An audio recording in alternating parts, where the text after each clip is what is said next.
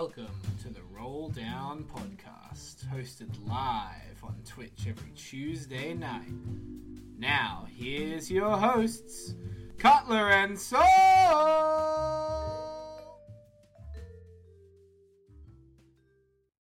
Hello, everybody.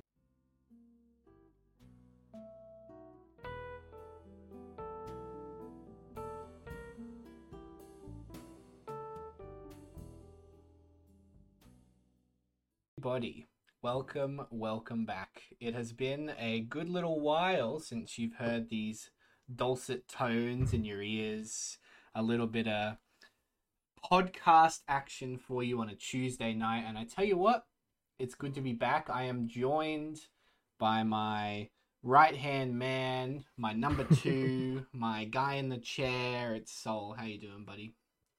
Doing good. It's good to be back. Oh, you're telling me. It's great to be back. And we have a lot to talk about. Not only do we have a lot to talk about, we have a lot going on in the next few weeks. With TFT content, you know, there's a new set is on the horizon, basically, or at least a new half of a set is on the horizon. We've got more events coming up in the next month or so. We've got big news coming out, so we're going to be here to talk about it, basically, and hopefully with some cool and interesting people along the way as well. Guys, if you are new and listening, of course, we do stream this live on Twitch every Tuesday night, so you can come and join us if you desire. Let's kick it off. Soul, how's your break? Mm-hmm. Good. Yeah, just chilled. Didn't play as much TFT as I thought I would. So yeah, just took it easy. And yeah, had a good one. Good. And this is a total opposite of what I was up to, because I actually did play a lot. Oh yeah? Yeah, it's a nice Nice. it's a nice feeling. It's a nice feeling getting in there and like grinding the games out again. It felt really good, and I think we had a really good patch that made it really enjoyable to grind games. Our patch is out. pretty good. Not like basically any of the first patches, but you can hear about that in 11 previous episodes, basically. Yeah. Let's start off small. We actually have a patch tomorrow, so we won't go too in detailed into what we're playing at the moment. But I will say, what sort of brought you the most success off the patch that comes out tomorrow? Wait. So like, just like what I did well with this patch. Yeah, what you mean? did well. Yeah. You did. I played a lot of different comps this patch. So like, I said that I didn't play that much during the break, but I eventually started playing a lot again. So, I'm trying to think, because I played a lot of different comps this patch. I think the most consistency I've had is just playing around. I mean, surprise, Sion and Braum. Sion, Braum, Blitz, Janna, Yuumi, flex around anything as your carry. It could be Jhin, it could be a bunch of Chalices, it could be Victor, it can be literally anything. It could be Fiora sometimes. So yeah, that's basically what I've been playing. Very nice. Yeah, I've been playing around Triple Socialite basically. For the majority of the patch. I mean, I really like playing Urgot. I don't think Urgot's that great right now, but I have been playing a lot of Urgot as well. We will get into that when we sort of break the patch down. We got a few big things to talk about when it comes to the patch, really. So hopefully that'll spark a bit of discussion, because they had a nice sort of 45, 50-minute video that went over everything that was going on in the patch. And if you guys don't know about that, you can find all those on the Mortdog YouTube channel. Let's get into it, I think, into the patch rundown. Tell me, what, before we even talk about what is being changed, what needed to be changed? Or what needs a change? I think one of the elephants in the room is the econ traits. So Merc and Yordle, spoiler alert, they didn't do anything to Yordle. I think that's a bit weird. Merc did get a bit of a nerf, which I think was very deserved. But yeah, I think that's like the elephant in the room. And then there's a few other small things like Chalice stacking being really, really good. That needed a bit of a touch. Bodyguards as a frontline, combined with Sion, this patch has been really, really strong. Like, really, really strong. So, yeah. Yeah, and let's get into it. I think another one of the big ones that a lot of people talk about, and I know this was a pretty significant um, cause for concern, is of course their first change, which is that they've nerfed the 5 cost odds. So at Yes. level 8, you have 5% Thank God. chance. You Thank had a God. 5% Thank chance God. to hit Yeah. a level 8, a level 5 champion. Mm-hmm. Now you have a 4% chance, which equates to roughly, according to the math, about a 16 to 20% less chance to hit a 5 cost overall on any roll. Any full shop roll, basically. So, Sol. Deserved, but what's gonna happen to the meta after this? It's big. I mean, for starters, I mean, they mentioned in the patch, you're gonna just see 2-star 5 costs way less consistently on stage 4. It's probably the biggest one. You're gonna like people. You can still hit 2-star 5 costs by donking at level 8, but like it's very unlikely. I think that this puts a bit more importance back on being able to build a board that can go 9, so you can actually find and 2-star your 5 costs consistently. So I think that's good. I think that it's going to overall lead to less like insane swings in variance at a point in the game in which players aren't really equipped to do that. Like, common meme right now is that everyone is you full econ, you go level 8 and then you spirit bomb, you unleash your spirit bomb, you roll you got 60 gold and you just hit as much as you can, you hit a 2-star 5 cost, you hit a 5 cost pair, unique color, boom, and your board is just insane. I think that this is gonna really help.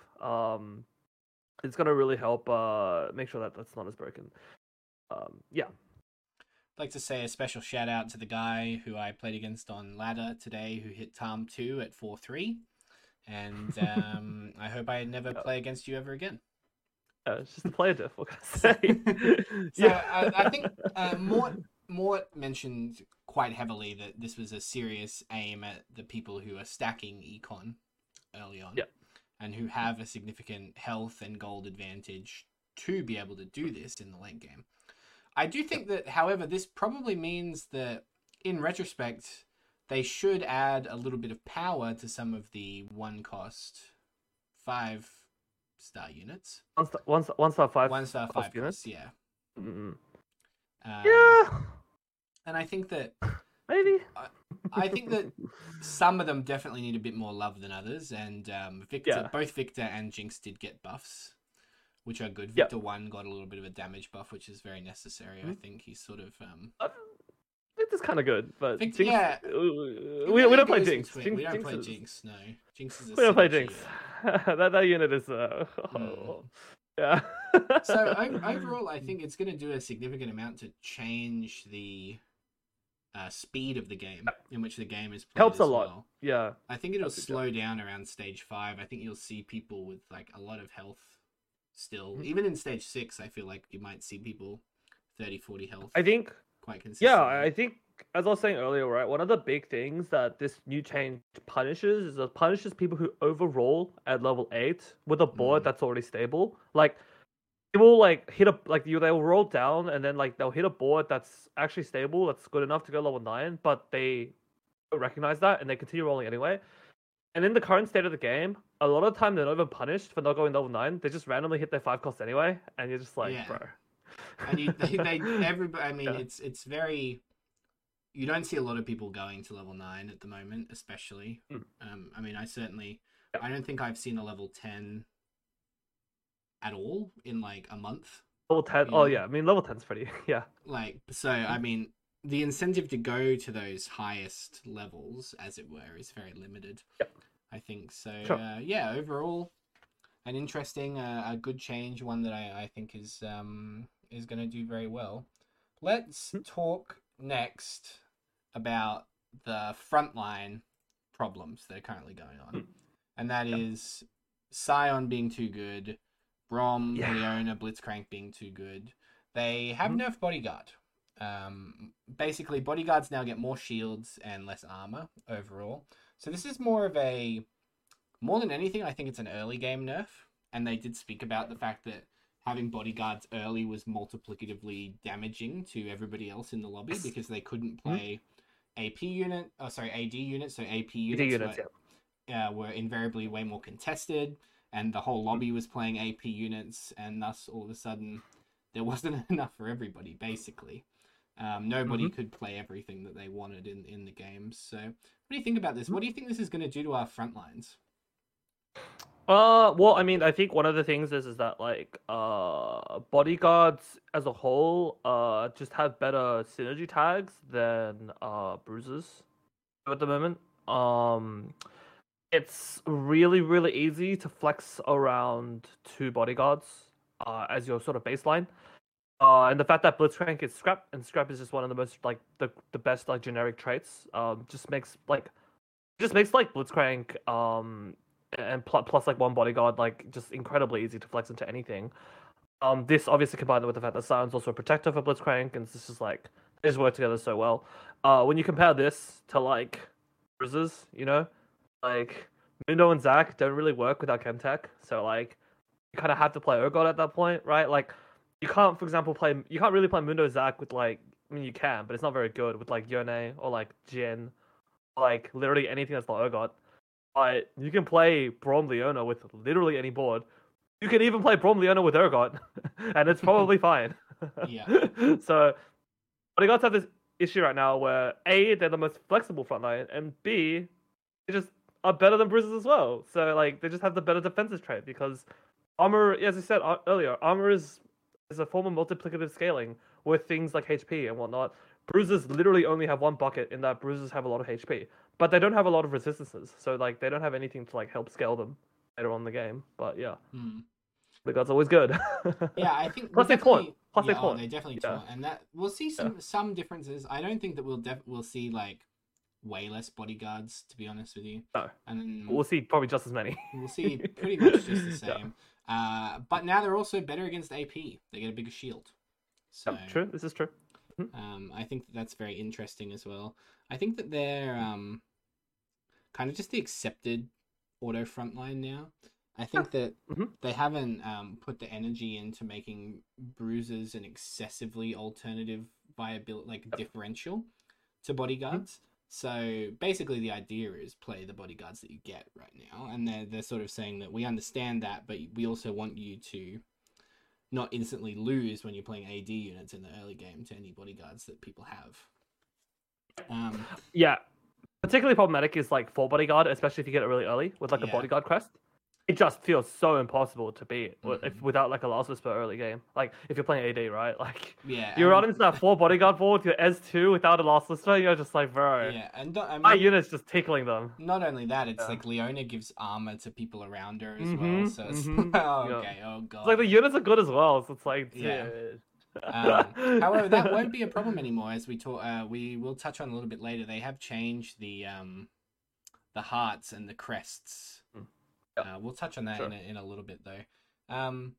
So a lot of talk from Mort about Colossus, as there were Sion nerfs to Sion's mana. So specifically stating that Mort didn't want things Braum and Sion to be casting 2 to 3 times every fight. And they said that in this discussion, they basically said that they still don't have a fix to Colossus. They still don't know how they're supposed to fix Colossus. You and I have both been on this podcast a lot talking about the issues with Colossus. I've just got down, what do we think of this? And I'm going to start this time, and I think it's some fucking garbage, and I hope they don't bring it into the next set. I think it's a set 6.5 angle, and we just remove this. We just remove this Frankenstein trait out of the game. I'm fucking down. But the units themselves, so cool.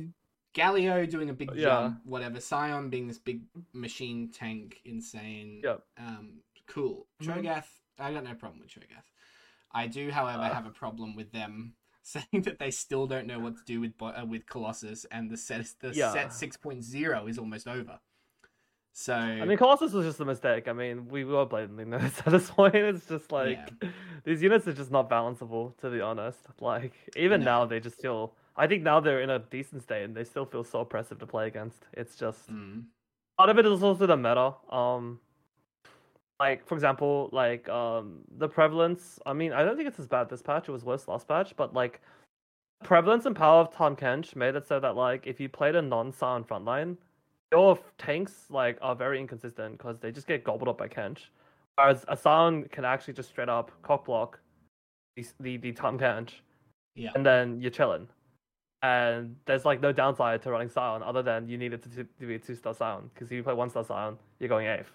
But other than that, yeah. Yeah. And every time you didn't have Sion on your board, it just felt like fuck. I can't. I want Sion. Like bro, it's so broken. Yeah, I mean, I know exactly what you mean. I just think like one of the lessons that I think we can take from Colossus is that giving frontline units CC immunity, no fucking bueno anymore. Yeah, agreed. I don't think they can do it. I don't think they can do it. It does not make the game enjoyable or interesting. It's one of the biggest problems. It's actually, in my opinion, it's actually one of the biggest problems with Colossus is that there's almost like other than Shroud, there's and Zephyr, I guess maybe, but Shroud is probably more consistent. But like, there's very few ways to counterplay against it because you're dealing with a tank that literally cannot be crowd controlled. So like, where you position your crowd control does not matter because you cannot CC their tank, and the tank is always gonna just.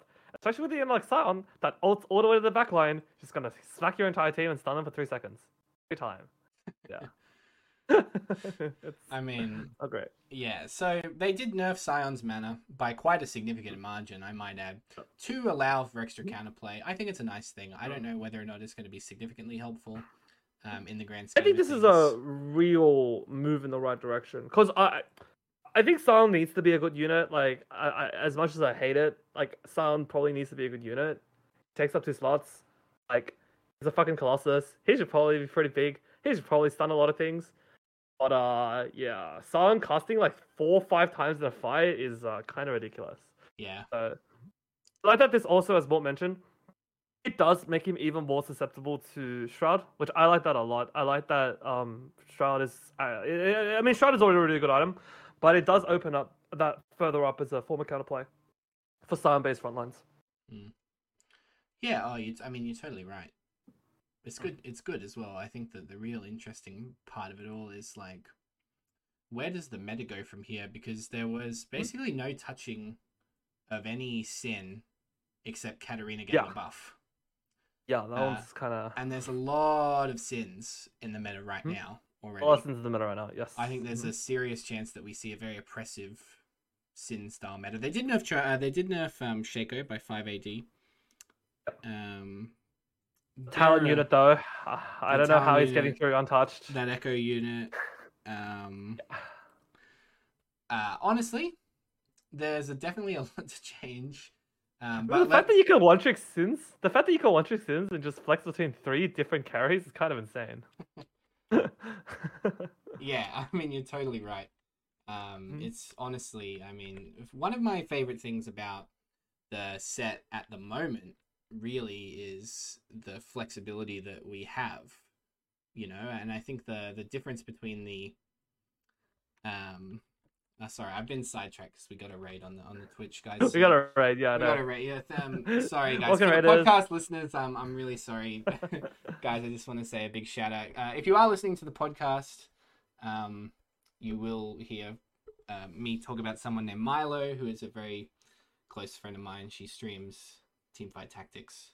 She is a sweetheart and a very kind person, and I thank her very much for the raid. Thank you very much, guys. Go follow her, Twitch TV/Milo Bentley. All right. While I'm sorting this out, let's carry on because no, you don't have to be sorry. It's great. I can't ignore you. It's impossible. Let's talk Seraphine. Seraphine had a change, and there's some interesting talk from the devs about Seraphine that I wanted to bring up and discuss with you. You know, the person that I trust the most to talk about TFT with. So Mort says that Mort said in the rundown that Seraphine's not an enchanter. Thus, they don't want her healing to be too prevalent and the most prevalent part of her ability. They want the damage to be the most prevalent part. However, Right. the previous patch, they buffed her healing, Hmm? and they also nerfed her damage to compensate for Morello's. Yeah. Now, they're nerfing the damage. Sorry, they're nerfing the healing. And then for the healing. And keeping the damage. Keeping the damage. And keeping Morello's the same. So my question to you is, what the hell is Seraphine? What the hell is Seraphine? If she's not an enchanter, and they're not really... They want her to be a damage dealer, but they nerf her damage over and over again. So what is she? Is she just a synergy bot now? Is she just a Morello's holder? Is she still a reasonable carry? Seraphine is... Yeah, okay, so Seraphine is really weird because Seraphine is this unit that, like, has two pretty good tags, but, like, neither tag actually synergizes with most boards. So it's hard to fit her in, even though her spell is really good.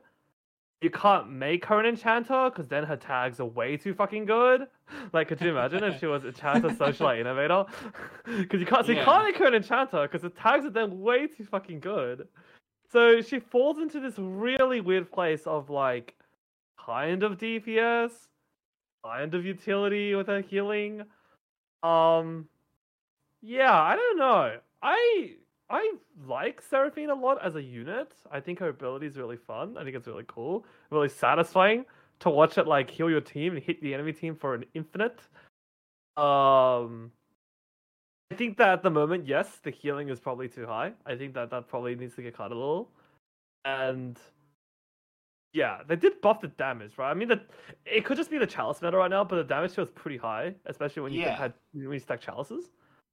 But I don't know. Seraphine's just this really weird unit from like a design standpoint that is like just it just doesn't really belong to anything. She's like kind of like a flex unit that you can always put in, but like she's like Ezreal, and Setting says Setting in chat says she's like Ezreal in set 4. She's kind of like Ezreal in set 4. If anyone remembers in set 4, Ezreal was a legendary that like both traits barely mattered. That you would just randomly slot in, and because his ability was good. So I think like Seraphine's kind of like that. Yeah. Don't forget, in the PBE, she did have a Dazzler effect where she slowed attacked. We didn't talk about that. So that was nightmarish. That was the idea for the idea for this unit was to be a carry originally, and I think that they've done a lot of messing around with Seraphine, trying to figure out where she fits, how to fit her. I will say that this makes me relatively confident that a unit like that will not appear in 6.5. I think because I don't think they're getting it right. They still haven't got Seraphine right. It's either too good or not usable in any comp that you really want to play. So I think Seraphine is just like awkwardly in a set that has a ton of what she does already in the set. Yeah. You know? Like Ori, Janna, or like Taric. Like, there's a lot of units that already do what she does. Sorry. And it's also you're right. It's baked into the ornaments as well. A lot of it, like bonus even more healing, bonus healing, bonus shielding, extra socialite hexes, extra enchanter, like all those sorts of things. Yeah. Because she, as we know, she's not an enchanter.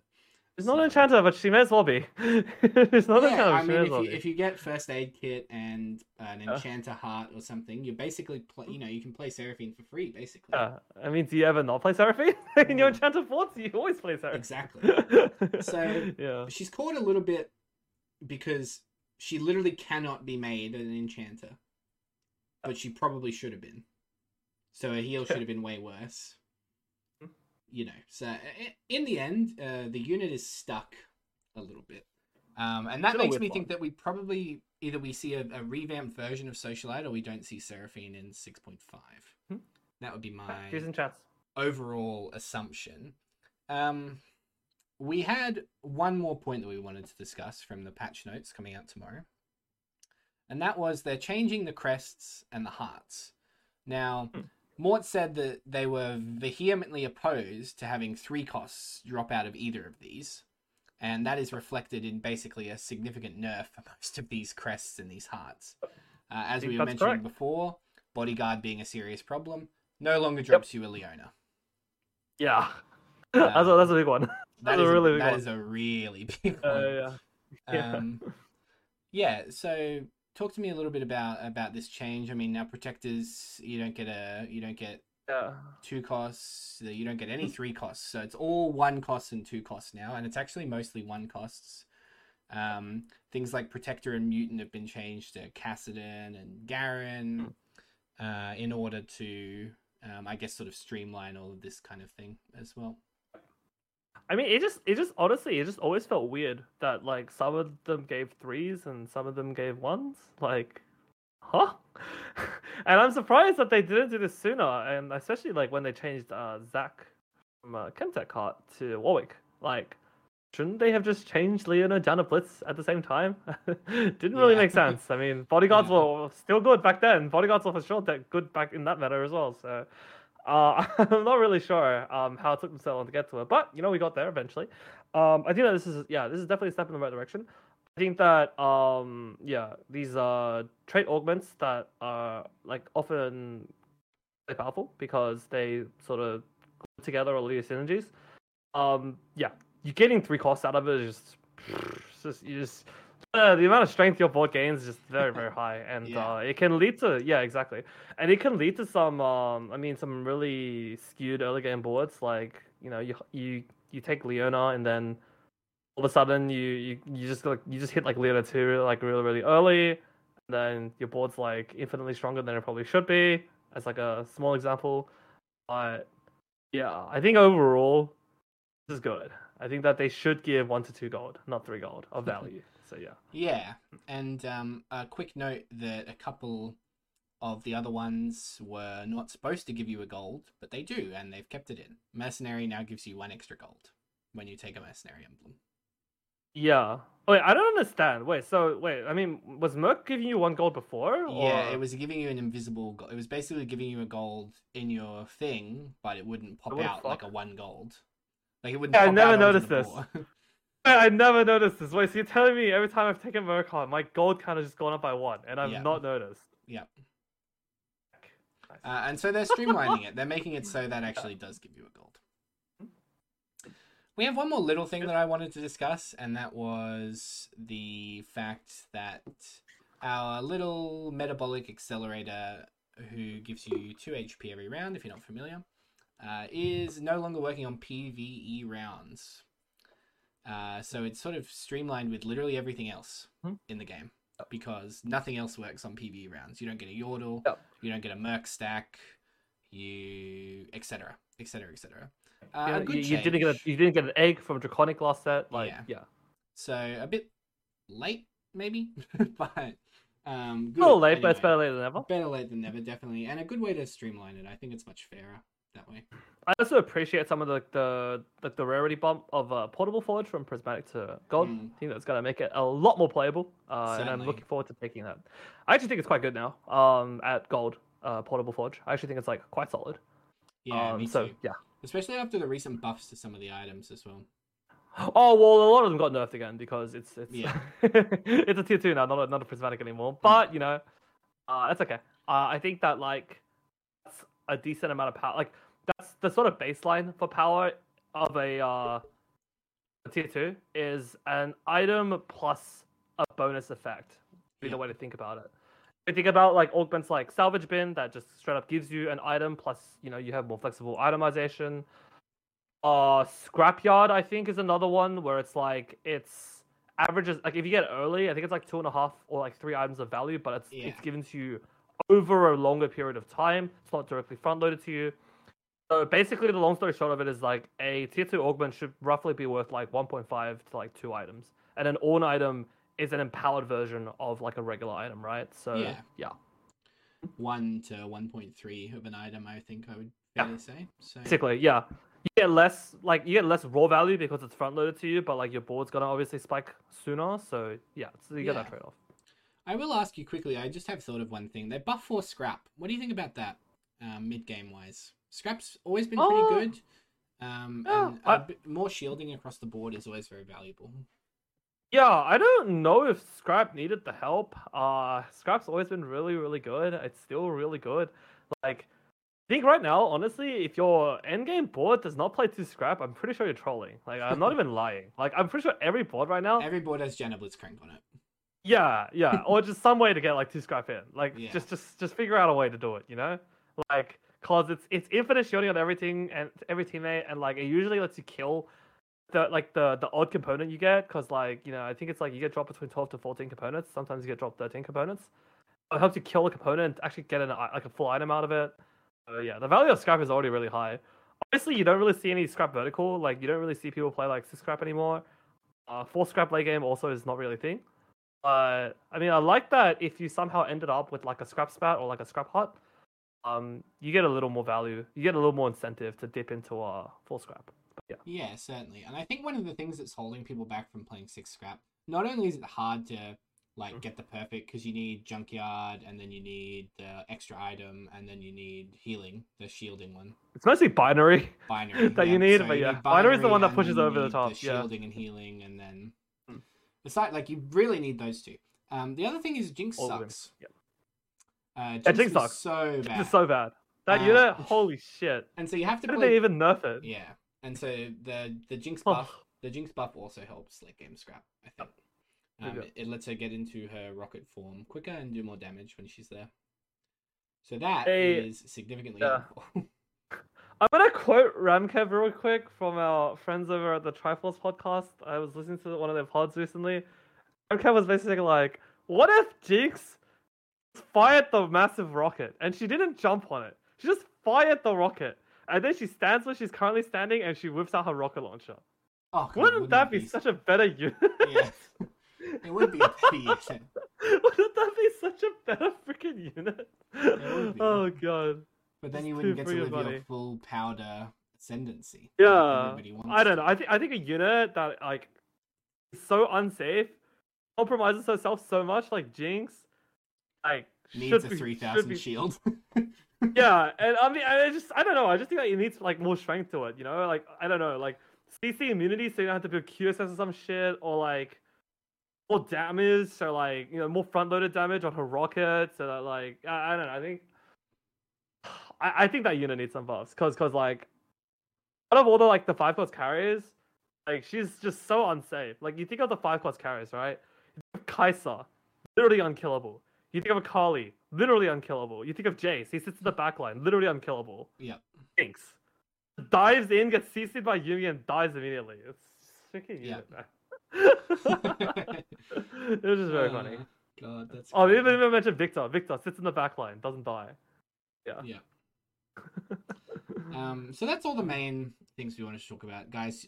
In the description of this podcast episode, if you do listen online, you will find a link to the patch notes and a link to the rundown if you do want to listen to Mort's version. But those were the highlights. Sol, have I missed anything that you wanted to talk about in this rundown? I think that's roughly about right. Let me just quickly thumb through it real quick. I think that's oh yeah, Thrill of the Hunt 3 removed from the game. Thank God, that augment sucked. Jesus Christ. There's another Syndicate 7 buff, which is kind of weird actually, right? Yeah, they nerfed the armor early, the early armor. Okay, but it's a 60% bonus now. Okay, yeah. Interesting. It's pretty small. And they nerfed Zyra and Shaco. Oh, and they buffed Frontline Jace. I like that a lot because I think Frontline Jace is not a bit underwhelming. I think Frontline Jace obviously started the set being really, really OP. And they just like it just took a few too many nerfs, and so Frontline Jace has been a bit underwhelming. I mean, Jace, to be fair, is still insane. Like backline Jace right now is incredibly good. So I think some more I think some small buffs to Frontline Jace helps push in the right direction. Because ideally we live in a world where both Frontline Jace and backline Jace are good options. Yes. I think that's pretty good for the patch. There is a very low chance that Jace won't be good ever, basically. So he's just always going to be good. I'm really happy with the way that they've gone about it, though, to be honest. I think that having backline Jace be an option after the first few patches worth of like mediocrity is really nice, and really presents a nice like late game differential option. As opposed to locking yourself into trying to hit Jhin 2 or losing, basically, if you're playing AD, most importantly. Yeah. I think Jace is like... I think, honestly, Jace carry, especially backline Jace right now, is like what they should be striving for with like 5-cost balance. You know, like Yeah. a 1-star version is like it's good, but it's definitely worse than a 2-star 4-cost. And you know, definitely worse, but it's good. You can play it.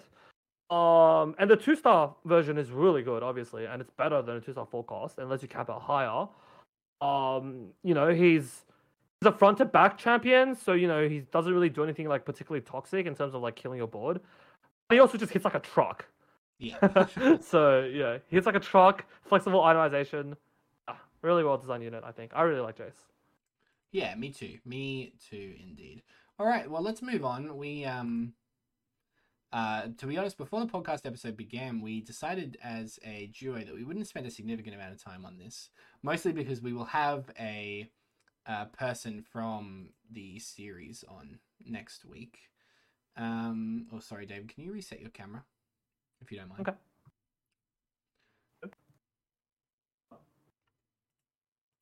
Better? Let's see.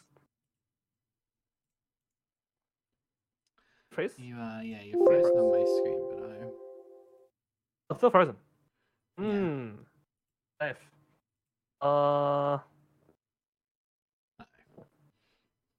It's okay. I don't know. I will figure it out. Is it still bad? Yeah, Champ. I'm not sure why that didn't work. Give me a sec. Okay. Sorry. No difficulties. Boodaloop. Issue solved. You're back. Okay, continuing on. Let's talk about the Challenger series. We both decided to begin with that we're going to have a guest on in the next couple of weeks who will be a really good person to go in depth with this kind of thing. But we both watched the Challenger series. We know the winner, we know the results, and we want to talk about it. Yep. So most important thing is we get our opinions out there. We chat about it. It was the premier OCE event over the weekend, so it's really nice to get some like proper events in the region, and it's nice to see some familiar names doing well, etc. So for those of you unfamiliar, it was a 2-day event, and the final 8 from the initial 16 moved on to a final checkmate lobby. Sol, talk to me about the format of this event. So the way checkmate basically works is there's like a point threshold that you first need to reach by playing, you know, the games. You are heavily incentivized to go either first or second, because the way it works is, I believe if you go first, you are in you enter what's known as checkmate. What checkmate basically is that once you reach that point threshold, you need to go first, and then once you go first, you win the tourney. So it's pretty it's like it's been fairly controversial in terms of like whether we should keep it as a format, because you know, part of the argument against it is that it's just it often results in somewhat skewed sample sizes and skewed like performances. Like if one player just has a particularly very strong hot streak of games that like pushes them really, really far ahead. You know, the fact that the tourney, in this case, the fact that the tourney can literally end in only 3 games is kind of crazy, right? Like, you know, I mean, spoiler alert, Chuang won, right? He literally could have just gone, he went 1-1 in his first 2 games. In his third game, he could have just gone 1 again, and the tourney would have been done, and it's over. Done. All right, cool. That's our champion. 3 games, guys. 3 games. That's all it took. So that's part of the problem. To now play the devil's advocate, though, it's fun to watch. You know, it's fun to watch. That's the big thing. It's fun to watch when, you know, it guarantees that the tournament always ends in the bank, right? It guarantees that like, you know, the game that ends, like the ending game ends on like a first, like the winner gets a first, if that makes sense. Yeah. So from a viewing perspective, it has its merits. It definitely has its merits. It creates some really cool hype like moments, really like high tension moments. Everything's on the line, and you know, like all those split second optimizations, all those split second decisions matter, and I think that's really cool. Then yeah. it also at the moment has this issue of just resulting in tournaments with really low sample sizes, just over in the blink of an eye. And it's like I just feel like any game where variance plays a part, got to have that sample size. Otherwise, like people players just don't get to demonstrate the full breadth of their skill. When yeah, as I said, when you literally play like 3-4 games and it's over, it's like, okay, I guess I high rolled, I win. I guess I low rolled, I lose. Okay. Look, so yeah, I totally agree with you that the winner of a tournament winning the last game, great, so cool, really good incentive. The fact that it can be done so quickly is such a pain in the ass. It's so boring. It really is. If Chunga had just gone, if Chunga had gone 4-1, for example, he would have won. He would have won the tournament. Basically, or whatever the points threshold is, 1-3-1 or something like that. I think it's like 1-3. I don't think 1-4-1 got you in range, but I think it's like I think it was 1-2. Like if you're 1-2, you're in range. I don't know about 1-3. Right? Is it 18 points usually? I think it is 18. So it's 1-2-1. So you can go 1-2-1. Yeah, so 1-2. Yeah. So you do need you do need to get the first, and then you need to go to top 2. But I mean, it's not the hardest thing in the world. It really is not the hardest thing in the world. Like that's gonna happen in a fair amount of time. Oh, absolutely. And the thing that makes it so interesting is really the ending game when 4 people can win. That's like best case scenario, right? You've got 4 guys who are all there, all battling. Oh, 2 of them have been eliminated and the other 2 are in top 4. Anything could happen. Yeah. We don't get to that situation enough because the points threshold is so arbitrarily small, and the points for winning are so skewed to the top, where 3 high roll, 3 consistent, 3 well played games are just enough. So I think in my mind, the easiest solution to this is nerf the amount of points you get per win, or at the very least, up the points threshold. If the points threshold is 30, all of a sudden, you get a minimum of 4 games, not a minimum of 3 games. Like, I think that they really do need to strive for like a 4 or 5 game minimum, right? I think that we've kind of learned from just like running tourneys that sort of 5 games is sort of the sweet spot. Yeah. For a player being able to demonstrate their skill, right? I think anything less than 5, the sample just is it starts to just become very small, and it's absolutely. Like was this guy the best player in the day? I mean, did he really play that well? And it's like, yeah. And you and I have played professional card games before, where it's pretty common to have a day 1 of a card game tournament be 9 rounds. Yeah, and then day 2 is like another 7 rounds. Yeah. And then you cut the top 8 is 5 and then you play even more. Yeah. So you play even more. Realistically, you're in a it's hard to compare TFT to anything. However, it does share relative similarities with the idea that the more you play, the more that variance will even out over time and the best players will win. It is absolutely the same in card games. So, if you're playing 18 rounds just to be decided the winner of a 400-person tournament, a card game tournament, for instance, chances to say over those 15 rounds of games, 15 games, you have done the best. It is not like that in TFT because there's not enough, there's also not enough patience to play 14 games of TFT to even out variance. Yeah, no, I mean, with TFT, you have to treat it a bit differently, right? Like, you definitely can't play, 10, 14 games. That's way too many games. Yeah, it is too many. But there is a middle ground there, is what I'm saying, where you can find a balance of 5 or 6 games for happiness, basically. Absolutely, yep. It's just not... I love Chunga. We've had Chunga on the podcast. He's a great player. He's fantastic. He played... In the first 2 games, he played to his outs so well.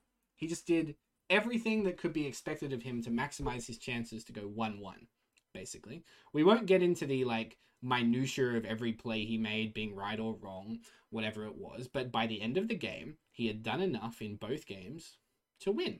He cashed out when he needed to cash out playing a Mercs game. He hit a great level 8 roll down in the other game. Not that I don't think that these things are overall, inherently the greatest skill expression of TFT of all time. He's playing to his outs Yeah. well, and he's doing what he needs to do. He's doing Yeah. what he needs to do to win. So Hmm? what more can you ask of somebody in that scenario who just needs back-to-back first place finishes to be in the cutoff to win, basically. So he's done well. He's done well to get there in the first place. It's just variance would dictate that he would have more games like the game where he just cashed out after 3 losses and never recovered from it, basically, like when he went 6th. So if you play more games, there's more chance that that the person who deserves to win will win, and the person who has been around and done everything they need to do to maximize their options will win as well. Tell me your thoughts on this? You're nodding your head, you're shaking around, you're laughing. I mean, okay, a lot of analysis has already been done on Chunga's win. I'll say that like Chunga for sure is one of the best players in OCE, without a doubt. I mean, I'm not gonna really like flame anyone's performance and like shit talk too much here, because I don't think that's in my place to do. After all, I'm just some hot stock 800 LP challenger player, and these guys are like, they're often like 1.2k, 1.3k LP players. They've been around for a while. I will say that in Chunga's case, could have played. He definitely did not perform the best of his ability. And it's been analyzed by a lot of players that are like a lot better than me, like Angora, Jose, Keith, and whatnot. The point is that like the checkmate format allows it so that like any player who experiences like a really heavy skew variance in their favor is to basically just run away with the tourney really, really quickly, essentially. It's like, if the sample size was bigger, basically, right? In an ideal world, Chunga's mistakes would like have a like decent shot of like catching back up to him, if that makes sense. But with the way that checkmate is structured, his mistakes essentially didn't really end up mattering, because he was able to what he did was good enough, would be the way to put it. What he did, like how he played was good enough relative to like the favorable outcome of like the events like he experienced, basically. It would be the best way to put it, you know? It's like if it was like a 6-7 game sample size, right? There's a very decent shot that like he gets off to a good start, but like let's say he keeps playing like the way he played, like he takes like a 6th, or like he takes like another 6th, or even like an 8th or a 7th at some point, you know? And that allows other people to like catch back up. Because it's the way I said it is, he got off to a really good start, and then it ended. So yeah, and that was done. That was that's the general sentiment. Yeah. So we will see. We will see Chunga. We will see Keen, and we will see Tamura in the mid set. Skillfulism, I believe, also made it. And skillfulism. Yeah. The fourth skillfulism. Yep. Into the mid set. That allows them an opportunity to qualify for the finals, which will allow them an opportunity to qualify for Worlds. So that's great news, and very big congratulations to all 4 of them. There is a hope that we will have one of those 4 on next week. I won't spoil it now, though. Guys, we want to take this opportunity to thank everybody for being here. This is going to be a bit of a shorter episode more than anything, just because we're coming back after a while. We're a little rusty. Yeah. I mean, I'm drinking like pink gin right now. Dave is just, he's been at work and we're a bit tired, So we don't have a huge episode planned. In fact, this is pretty much it. So I want to give anybody the opportunity that's out there to ask questions. What's been going on? We have a couple of questions that we will answer, but if you're in the Twitch chat right now, twitch.tv/Cutler with a 3 instead of the E. Sorry, I have changed my name. I'm just basically just biding my time until Twitch gives me the actual Cutler name on Twitch, because it's taken by a guy that doesn't exist. So until then, we've got some questions. Sol is our question master. He asked the questions. We sort of chat about it. We're going to go from there. If you have a question for us about TFT, about life, about card games, put it in the chat. We'll do our best to answer. Yeah.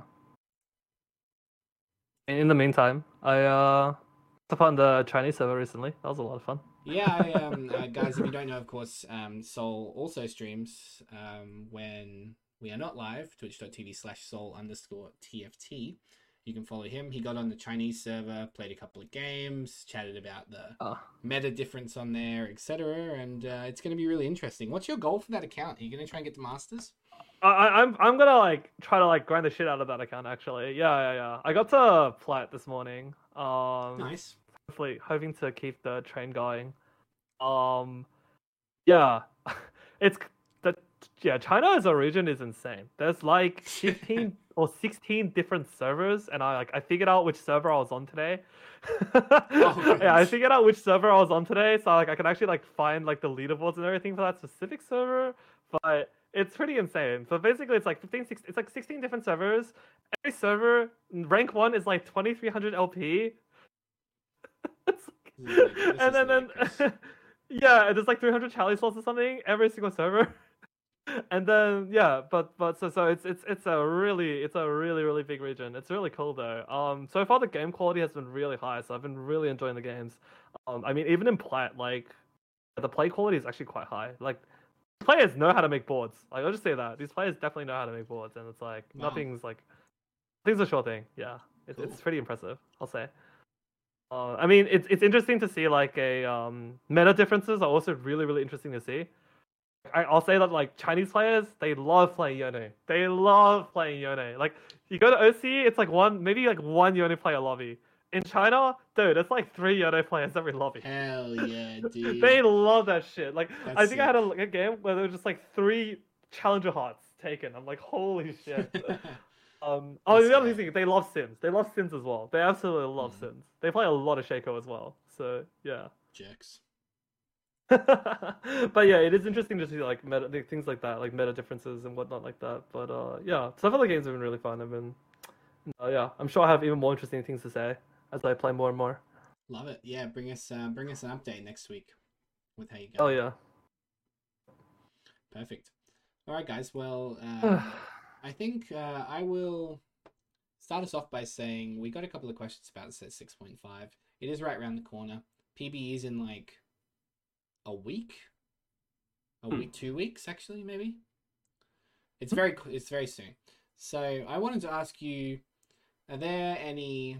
We have very few units that haven't been in the game yet. It's Corki, Alistair, and Rammus, and the newest one. I thought Corki was meant to be in the set. Wait, didn't they say every unit that wasn't already a unit was going to be in the and set? that was they took a couple out, which probably means that we'll see some in the mid set. I guess they just gave up. So, I think that we'll probably see Corki my guess is that Corki replaces Jinx and he does a big bomb. I'm down for 5 plus Corki. They're just bombing runs around the field. I'm down for that. That sounds kind of fun. That sounds great, and I think it keeps it thematic as well, which is very nice. Which I also think means they get they can't really get rid of Jinx, so maybe they can't really get. Okay, let's be real. They can't get rid of Jinx. Okay, I feel the Arcane champions all have plot armor. I'm pretty sure Arcane champions all have plot armor and cannot be removed. So maybe they get rid of the mutant trait. Mutant, I think has a.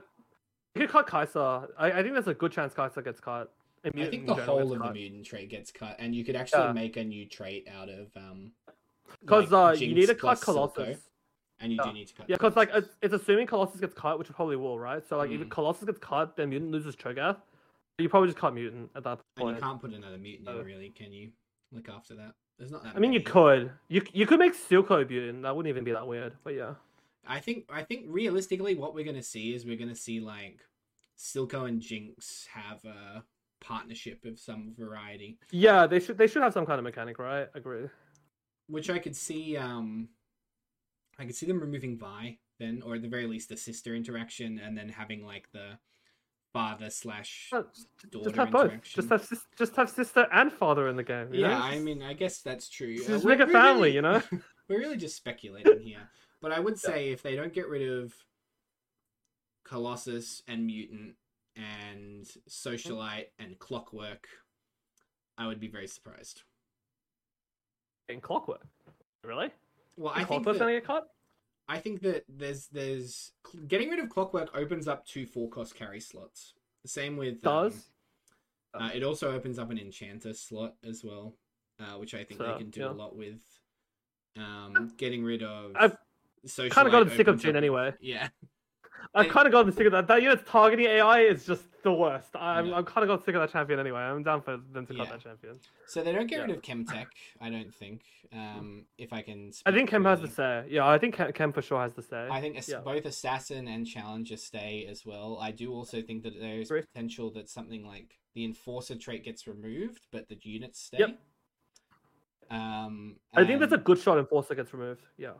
And that we could potentially see. There's like a lot of 4-cost carry room basically in this set to remove if they want to. They could remove Yone Fiora really easy. In fact, it wouldn't surprise me if they just remove Fiora altogether because they haven't really got the fantasy out of her that they wanted.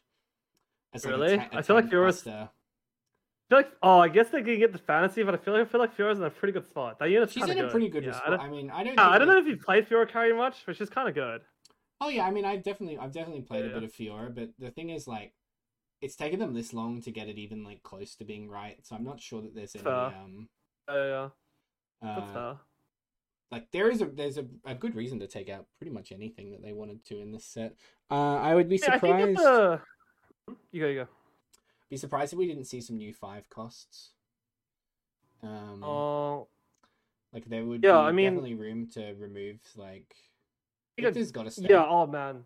It's weird when like the 5 costs, like when so many of the 5 costs are arcane characters, and the arcane characters have plot armor. Yeah. Like you can't take out Jinx, you can't take out Jace, you can't take out Victor.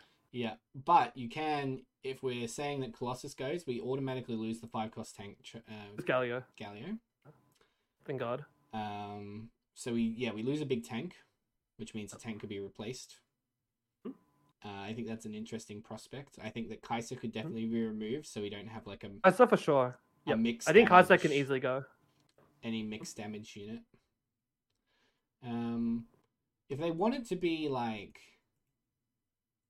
I don't know. I think the thing is, there's a lot of ambition that I want them to take, and there's also realism, which is they don't have a lot of time between 6.5 and set 7 to get this right, so they can't do insane changes. Basically, so there's not like 100 billion. I would like to see Yordle either like completely reworked or just removed from the game as well. I think that like a lot of people talked about this already, but like the fact that there are 2 econ traits in the game right now, it's kind of bad. Yeah, too many. Yeah, like when you don't like, okay, it's like right now the game flow is basically like, okay, did I hit a win streakable board? Yes. All right. Bet. I'm gonna play for win streak. Or I didn't hit a win streak board. Did I hit an econ trait? Okay. Bet.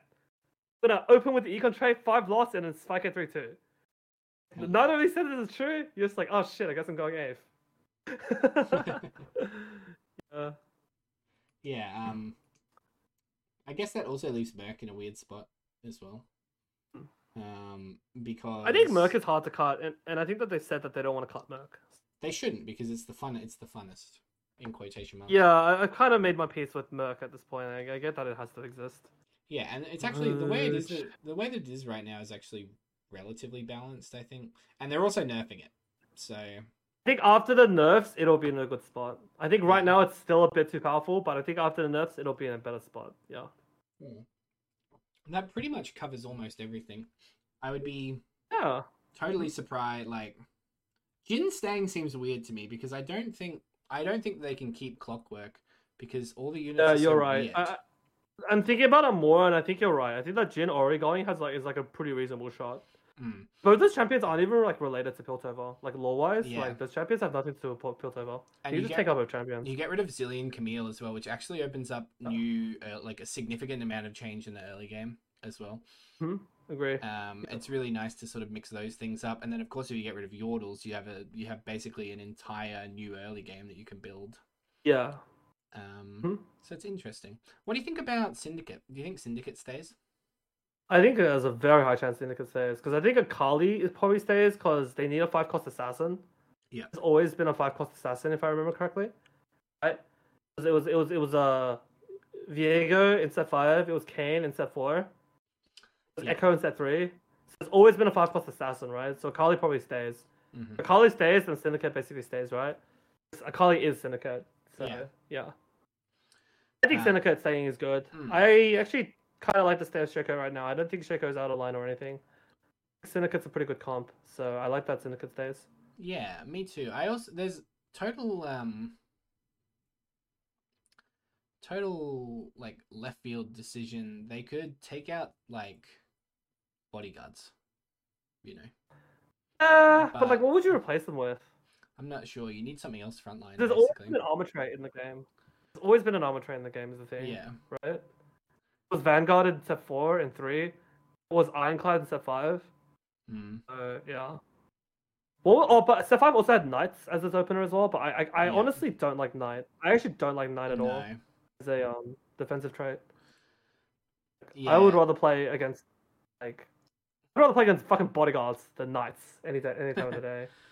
So realistically, then we have to keep bruisers and bodyguards in the set, which means that there's also a significant amount of room that we can take to remove some of the problematic units in there that don't work. Which I think maybe means that you get rid of Brom.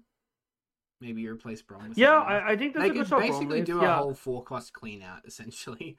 Seraphine, Brom Jhin, can be replaced Ori, with like Brom. You could just find another tank. Yeah. Just find another tank with a Mafia skin and just do that one instead and replace Brom. Basically, it's not that bad. Yeah, there's definitely an option to basically clean out most of the 4 costs and freshen it up. Right. Yeah. Because of course I think we've learned from 4.5. I think we've learned from like 4.5, right? That like game is a lot feels a lot more spiced up when a lot of the 4 costs are switched out. Yeah. Rather than like a lot of the 1, 2s, and 3s. Like, because 5.5 basically like none of the 4s got switched and it felt like the unit pool was the exact same. 4.5 it felt like a completely fresh unit pool because all the carries and all the carries util units got different. cycled. Yeah. Yeah. So for sure. Interesting. All right, guys. I'll give you one more while we just sort of chat about the new set potential. I'll give you guys one more minute if you want to ask any questions. But you excited for Silco? I mean, we might. We've sort of talked about Arcane. We've sort of talked about Arcane already. But if you guys haven't listened to Arcane, skip ahead now. But I mean, I was very, very surprised to see this become a thing. Like, I really didn't expect it. Mm-hmm. And I hope they don't do it very much in the future.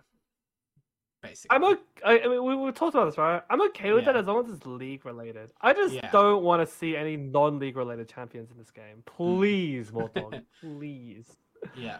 Yeah, we did talk about this. I think, realistically, at the end of the day, it's probably pretty cool. Like, it's pretty cool. Like, because Riot's developing an MMO, like a dungeon crawler, a fighting game. Like, these are all cool things that can be implemented into the game if done correctly. Don't overdo it, basically. Sure. That's what I'm saying. Yeah, sure. Because we don't want to play fucking. We came to play TFT to get away from League of Legends. That's all I'll say. Don't turn it back into League of Legends. You already need to know League of Legends related stuff basically to play this game. So that's guys. To be honest, that's going to do us for this evening. We are all done. Whether you are listening at home on the podcast apps, we are available on YouTube as well as Spotify, iTunes, wherever you get your podcasts. Thank you very much. If you're listening live on Twitch, thank you very much. Thank you to everybody who joined us this evening. Sol, thank you for joining me. The most important thing, of course. Sure. Pleasure to be here. Always a blast. As always, next week we will be live on Tuesday because we missed last week due to scheduling commitments. Instead of doing every second week, we will do 2 weeks in a row. And then hopefully, without any scheduling issues in the future, we will go back to 2 weeks. But of course, you guys can follow us on Twitter, twitter.com/rolldownpod to find out when we're going live and plans surrounding all of that. That'll pretty much do it. Sol, any last words before I let you get out of here? No, other than it's great to be back. Looking forward to the coffee gear. Yeah, we'll see everyone again real soon in a week. So we will certainly see everybody Till then. next week. We'll have a brand new patch to dissect and plenty more. Yeah. All right, guys. Yeah. All right. Thank you for listening, Bye, guys. everyone. See you later.